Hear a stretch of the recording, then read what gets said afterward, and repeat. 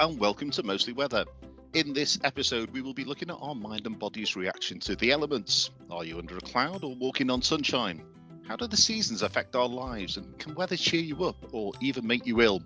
I'm Jeff Norwood Brown, and joining me today are podcast regulars, forecaster, broadcaster and expert mariner Penny Tranter, our walking Wikipedia of weather history knowledge Catherine Ross, and innovator, communicator and meteorological mentor Helen Roberts.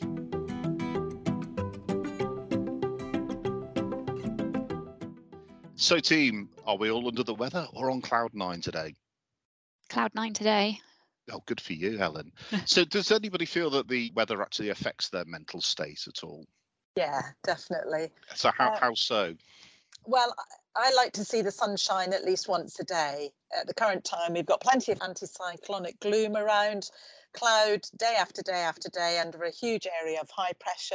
And what is frustrating as a meteorologist is that you know that cloud is only about 100 feet thick and that you just want something in the atmosphere to come along and punch a hole in it, and we'll see some bright weather with some sunshine. Although, obviously, don't want it to be too hot. Yeah, this was one of the joys of when I used to work on the research aircraft, because it was always sunny at 35,000 feet, and then you'd sink slowly back down through the cloud and you'd think, here we are, back to Earth again. Join the rest of us in the gloom. Exactly, yeah. So Helen, how do you feel about the weather? Does it affect you at all? Certainly a bit of sunshine puts a spring in my step, and I think that's the case for many people. And there's certainly been some research to show that that does tends to be the case. And of course, we've heard about seasonal affective disorder, or SAD as it is often known, whereby people can feel really down during the winter months. It tends to start around the beginning of autumn, continues through winter, and then starts to ease when spring arrives. There's a couple of reasons behind it. The decreased levels of sunlight may disrupt your body's internal clock and also can reduce serotonin levels, which affect mood. And so some of the symptoms can be low energy levels, oversleeping, low mood, changes in appetite, and difficulty concentrating. Catherine, do you feel that you need the sun every day? I don't know about the sun every day, but yes, certainly I'm one of these people that finds, when it's gloomy and you don't get enough light during the winter months, it gets you down a bit. So yeah, I think I don't necessarily need to see the sun every day, but when you get weeks of gloom, it definitely gets to you after a while. It's I also interesting. find that actually the wind can have an effect. I know teachers will often say the kids go hyper in the wind in the classroom. Really? Yeah. I know my mum actually gets very agitated in the wind, especially at night. She doesn't like hearing it rattling the tiles and what have you. So I'm completely the opposite. You see, I'm almost phobic about the sun. During the summer, I tend to retreat indoors, and I don't mind a bit of gloom. It suits me. I don't know whether it's because I've got Scandinavian origins and I don't need so much vitamin. Is it vitamin? What do we get? Vitamin D D. from the sun. So, but yeah, it doesn't really affect me in that way. It's a good job we're all different, Jeff, isn't it? It is a bit, and that's why I'm so pale as well. We've just finished the summer holidays as we record this for the school children. So how do you feel about the fact that we're heading into autumn? Does that affect you at all? Or how do you feel about heading into autumn? I love the autumn. It's my favourite season. I love the colours. I love the leaves. I love the cosy evenings and turning the fireplace on. Yeah, it's great. Haven't the Scandinavians got a word for that? I can never remember They it. have. There's a word that has been increasingly popular over recent years, which is hygge. Excuse my pronunciation. And there's a Norwegian equivalent. I was speaking to my Norwegian pal Pia, and she says that it's pronounced koselig, which is kind of the equivalent. Both mean that cozy feeling of being Coziness, yeah. tucked up. Yeah. There was a really fascinating study by a student from the US who moved to Norway for a while. And in fact, it was a part of Norway where they have what's called polar nights that last all winter, where the sun effectively doesn't rise for a number of months. And the results of the study pointed towards what was termed a winter mindset. So rather than thinking about winter as something to endure and get through, as we often do in the UK, it's about looking forward to all the positives, looking forward to things like the snow arriving, in Norway, the skiing season, the northern lights becoming much more likely and visible, and those cosy evenings by the fire with a hot chocolate. You see, I'm going to go back on what I said now, and a crisp autumn morning with clear blue skies is possibly one of my favourite types of weather. Did anybody make it to the coast at all this summer? Yes, absolutely. Actually went into the sea in Bristol Channel on a calm August day. And it was actually very invigorating once I had actually got into the water. It always takes me about 5-10 minutes to get over the shock of the chill of the water. But it was very enjoyable having a swim and felt really quite reinvigorated once I came out, and quite self-righteous about having done a little bit of physical exercise. Right, okay. So why is it that we head for the coast, do you think, during the summer? I think that's maybe got a bit of history to it, actually, Jeff. I know we often sort of think that the school holidays are associated with the farming year, or at least that's what I grew up with. I don't know about anybody else, but there was this kind of thing, school holidays were built around the farming year. And actually, it turns out it's pretty much a complete myth. Really? Easter, yeah. There you go. I'm not the only one. So Easter and October half term, okay, yeah, it kind of fits some of the lambing season in some bits of the UK and some bits of harvest, maybe. But 6 weeks of the summer holidays, it's pretty much totally useless. It's the growing season. There's nothing really to do in the fields. It's too early for the harvest. It's too late for the lambing and the calving. It's actually no good whatsoever. So, oh, and by the way, when the school system started to be introduced in the 1800s, we were increasingly mechanizing farming anyway, so they didn't actually need children in the fields in that many parts of the UK. Obviously, some areas still did. So it turns out actually it's not so much that, it's actually all tied up with the Industrial Revolution. And that's because there was an outflowing of population from the rural areas into the cities. And then they would tend to, each town, particularly in the North and the Midlands, would have a different week off during the year. And they were pretty much all between June and September. So each town would have a different week off, and they were called Wakes Weeks. It started off as a religious tradition, but it became quite secular quite quickly and just became an excuse for a holiday, basically.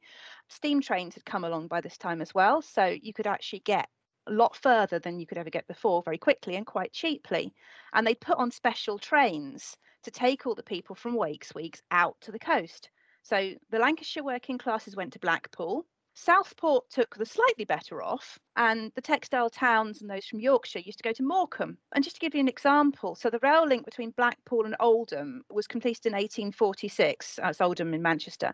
And in 1860, more than 23,000 holidaymakers travelled on special trains for their Wakes Week from Oldham alone. So you can just imagine hundreds of thousands of people travelling out from the towns, and the trains took them to the seaside. So they went to the seaside.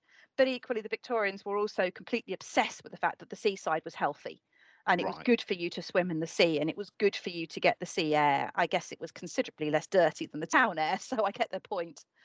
So, Catherine, you mentioned Morecambe, Blackpool, and Southport there, and growing up on Merseyside, I still see Southport as dead posh. And of course, they're all facing the Irish Sea with the wind coming in from that direction. So, I guess that's going to be sort of pollution free and pollen free as well. Is there any evidence that bathing in the sea and taking the sea air is good for you? Well, I think it's got to be good for you, hasn't it, really? For the very reasons that you've just explained. It's got a cool, refreshing feel to it. So you're sat there in the sunshine, but you're not overheating either. So what's not to like? And also you've got the sand that you can play in, you've got the amusement arcades. So what's not to like is pretty much everything you mentioned there. There's sunburn, there's sand, there's amusement arcades. So no, it's never been for me the seaside. But I mean, you go sailing a lot, Penny. So is that the draw for you, or is it the fresh air, or combination of everything? I think it's really a combination. First of all, I love being outdoors. That's why I'm a meteorologist, I think. So you're out in the fresh air, and that's good for you anyway. That's been proven, in terms of your well-being and also the exercise as well. So there's lots of pluses there. You're getting your vitamin D. You're also exercising yourself. You're taking yourself away from your work situation. So that's helping your mental well-being. You're also with other people as well. So you're socializing. So I wondered whether, Catherine, that might be one of the situations with the school holidays when they started out in the 1800s, whether it was also about socializing Certainly it's got to be, a part of it, hasn't it, from being sort of regimented in the factory system or all the collieries, obviously being very noisy places, and you didn't get breaks more than virtually nothing anyway. So it was an opportunity to actually talk with your fellow man and get to know people. There is a little bit of science behind bathing in the sea, out of interest. Apparently, the negative ions in sea air accelerate your ability to absorb oxygen, which balances your serotonin levels, and it allows you to feel more alert, relaxed, and energized. Well, that So seems there you go. good.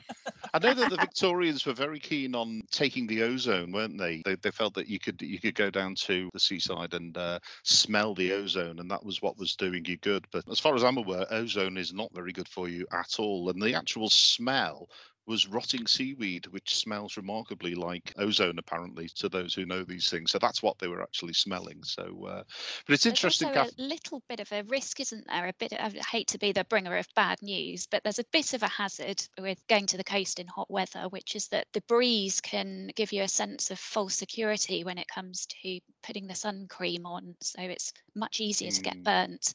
You've And also also got because the sand can be reflective, water can be reflective. So exactly, yeah. yeah. So even if you're wearing a hat, it's bouncing up at you, Yep. the UV. So it's interesting, Catherine, that you said it'd be nice to get away from the noisy factories, so they chose Blackpool. I don't know whether you've been to Blackpool in the summer, but it's not the quiet. It's fantastic. I have to say, everyone should go there at least once in their lives. But But yeah, I Blackpool in wouldn't say 1846 may not have been quite the same as Blackpool now. When it comes to weather affecting mood in other ways, there are some interesting studies that I've picked up on. One study found what's called a curvilinear relationship between temperature and mood. So what that means is that as temperature rises, mood tends to correlate with that up to a point, and that point seems to be around the 19 degrees Celsius mark. And then mood comes back down again as things get too hot. So 19 Celsius is about the optimum temperature for us humans, it seems. But it's not just as simple as that, as these things often aren't. And it's also correlated with the amount of time spent outdoors. So for that relationship to be valid, you need to spend at least 45 minutes outside. And if you're inside, the trend is actually completely reversed. So the higher the temperature, if you're stuck in, the more negative your mood is likely to be. And I guess that's for a number of reasons, potentially because you're feeling cooped up and wanting to get outside, or perhaps because you're seeing everyone else outside enjoying the sunshine. So, but an interesting one that. But I think 19 degrees for the average person, probably more like 12 for you, Jeff, is it? it's well, I was thinking it's more the fact that I find it. I don't mind being cold because you can always put another jumper on. Yes. That's fine. But we're not really geared up to hot weather in the UK, are we? So we don't have We're easy not. access to air conditioning or anything like that. That's right. We've found it in the last few summers, haven't we, during extreme heat when temperatures that other nations seem to cope with very easily, we're not so good at here. And yeah, it's Yeah. because we're not used to it. Our homes are built to keep the heat in rather than let it out. Exactly. Yeah, that's when I start to struggle, is especially at the nights as well, trying to keep cool there. I'm just going to go on to a little bit of studying that I did for this episode. I was asked, by producer Claire to look into murder and migraine associated with the weather. I'm going to touch on migraine to start with, and is this actually caused by low pressure, as a lot of migraine sufferers will tell you. So when I'm talking about low pressure, I'm talking maybe a storm coming in. There is evidence out there that migraines are caused by a sudden drop in pressure, but it's anecdotal evidence. But there is an awful lot of anecdotal Mhm. evidence out there. So I've done a little bit of maths here. So what we call cyclogenesis, that's the formation of a storm, the deepening of a low pressure. Rapid cyclogenesis is a reasonably rare occurrence, but that's when the pressure will drop, say, 12 hectopascals in 12 hours. So 1 hectopascal per hour. Now, I've always been brought up to believe that a hectopascal is equivalent of going up 33 feet, or somewhere around there anyway. So that would be the equivalent of going up 400 foot or 37 floors of a very tall building. But you can also go up and down 400 foot just driving around Devon. And you don't hear of people complaining of migraines every time they go up a hill in Devon that's 400 foot. And let's face it, some of the motorway is at sea level in the UK, and goes up to about 1,000 foot, I think, over the Pennines. And you don't hear of many migraine sufferers saying, or people with arthritis saying, I can't go to Leeds because my arthritis plays up when we go over the hills. So this is why I'm leaning towards 12 hectopascals in 12 hours, which is fairly spectacular for the weather. Causing a migraine, I'm not so sure. Also, when you go into an aircraft and it's a pressurized aircraft, it's not pressurized to ground level for all sorts of reasons. So that's you're actually, when you're in an aircraft, you're at the equivalent of about 8,000 feet. And again, you don't hear of people saying, oh yeah, every time I go in a plane, I get a migraine. I don't know. Maybe these people avoid planes for that precise reason. I really don't know. I think there seems to be more research needs to be done on it. What I did find is that migraines can be triggered by many different sources, and perhaps the sudden change of pressure is one of the contributing factors. But I would be surprised if it's a factor on its own. Now, I'm What going to about go the on. murder, Jeff? We want to know about the murders. Yes, I'm not going to associate that solely with migraine sufferers. But no, I mean, the other thing is a thing called the Chinook wind in America. And there's, again, lots and lots of anecdotal evidence that when we get a Chinook wind, people start to go a bit mad and the murder and crime rate increases. And again, I've looked at many documentaries on YouTube, shall we say, and there are two opinions. One, yes, it definitely does, and one side says no, it definitely doesn't. And I'm gonna side with the no, it definitely doesn't people for the moment. But the Chinook wind's a very interesting phenomena, and it's a type of fern wind, and that's FOEHN, which occurs pretty much anywhere you get mountainous regions. What tends to happen is if you've got a range of mountains and you've got a steady wind blowing over the top of it, the air is forced up over that mountain. And as the air rises on one side of the mountain, it loses its ability to hold on to its moisture. And this tends to fall as rain. In the UK, Manchester is a good example of this. It sits right in the foothills of the Pennines. We get lots and lots of westerly winds, and as the wind goes up over the Pennines, it tends to drop all its moisture in the form of rain onto Manchester. So you can imagine this carries on over the top of the mountain. It's now completely devoid of moisture, or it's very dry indeed.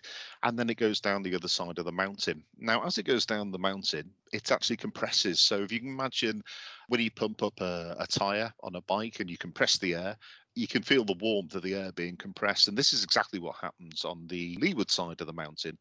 The air comes down the mountain and warms up. This also gives rise to things called rotors, and there can be lots of wave elements as the air hits the ground and bounces up again. So you get very warm, very dry, very gusty winds on the leeward side of the mountain. Experienced in Europe as well, the Germans report effects from these sorts of winds.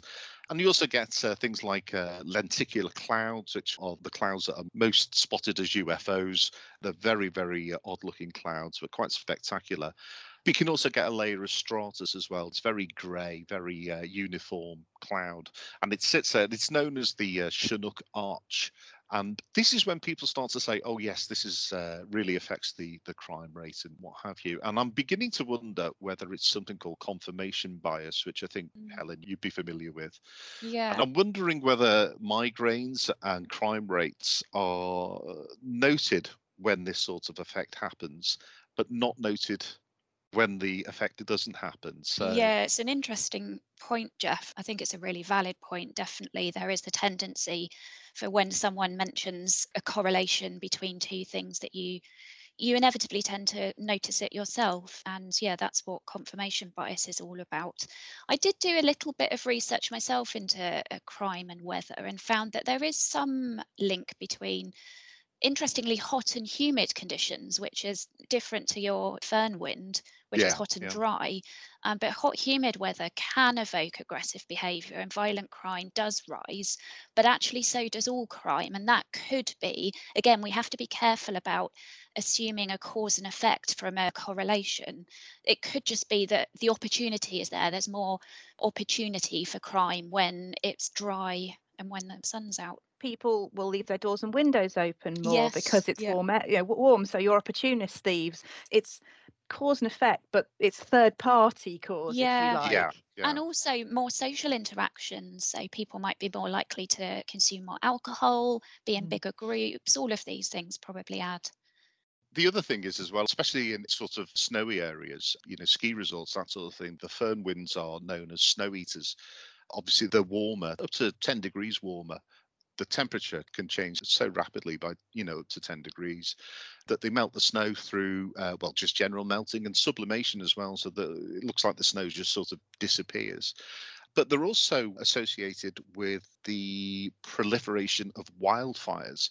So you've got a very dry, gusty wind, and you've already got a dry, arid area that's prone to fires, or fires have already started. Then these are just going to exacerbate the whole situation. And some parts of, especially in North America, they're known as the devil's wind for precisely that reason.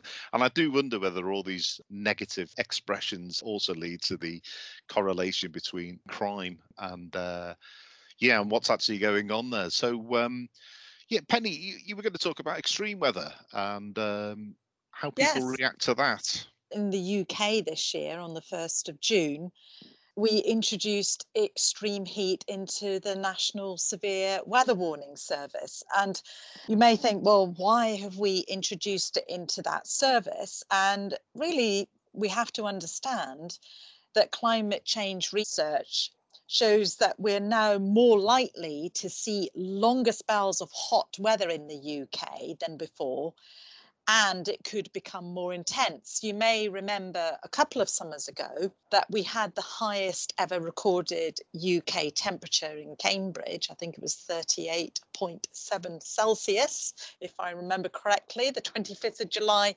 2019. I happened to be at Lord's Cricket Ground watching the cricket, and it was like sitting in a hairdryer blowing hot, dry air at us continuously. Did you feel inclined to commit more crime, or? No, I felt inclined to drink more, to be honest, Jeff. Water, of course.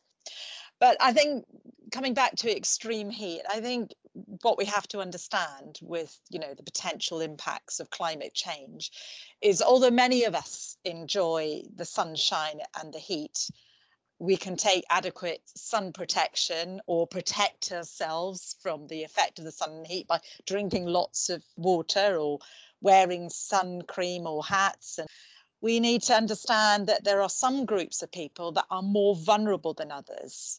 So that is why the extreme heat weather warning was introduced. And also, sadly, this summer, we also saw water safety become an issue when people sort of start to head towards the coasts and the rivers and lakes to go into the water to try and cool themselves down.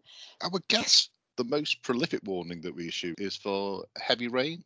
We can get heavy rain at any time of the year, can't we? Because if you think about it, we've got storms that bring rain, pretty heavy rain, through the autumn, through the winter, into the spring. And then we have heavy showers and thunderstorms that bring very localized heavy rain, late spring through the summer into early autumn. So yeah, rain is all year round. And what is really quite interesting is that, flooding can cause PTSD, so that's post-traumatic stress disorder, and it can affect people in their homes, in their properties, in their businesses, not just months, but even years. And when they also, after they've experienced flooding, when they hear further forecasts or new forecasts that they're going to possibly have more heavy rain, it can spark anxiety, even depression, because of what they've experienced before from that heavy rain and that flooding. Turning that around a little bit, Penny, there's something called availability bias, whereby people who have recently been affected by something, and that might be flooding or any sort of severe weather event, are more likely to take action in the future, given a warning, than someone who has never experienced that or has, but a long time ago. So that can be, in some ways, really helpful to us when we're trying to get people to take action, but in other ways, something for us to bear in mind when we're communicating about severe weather, that people who haven't had the experience of that situation before are going to find it more difficult to imagine it happening to them. there's some evidence that when we have rain in the forecast and then it does rain, some people think that we got it wrong because because it's effectively bad weather, or it's not the weather that they wanted. So in some ways it's very difficult for weather forecasters to win. Well, that's it for this episode of Mostly Weather. My thanks to panellists Helen Roberts, Penny Tranter and Catherine Ross. The Mostly Weather podcast producer is Claire Nazir. Our editor is Adrian Holloway. I'm Jeff Norwood Brown. Do join us again next time we delve into the weird and wonderful world of weather.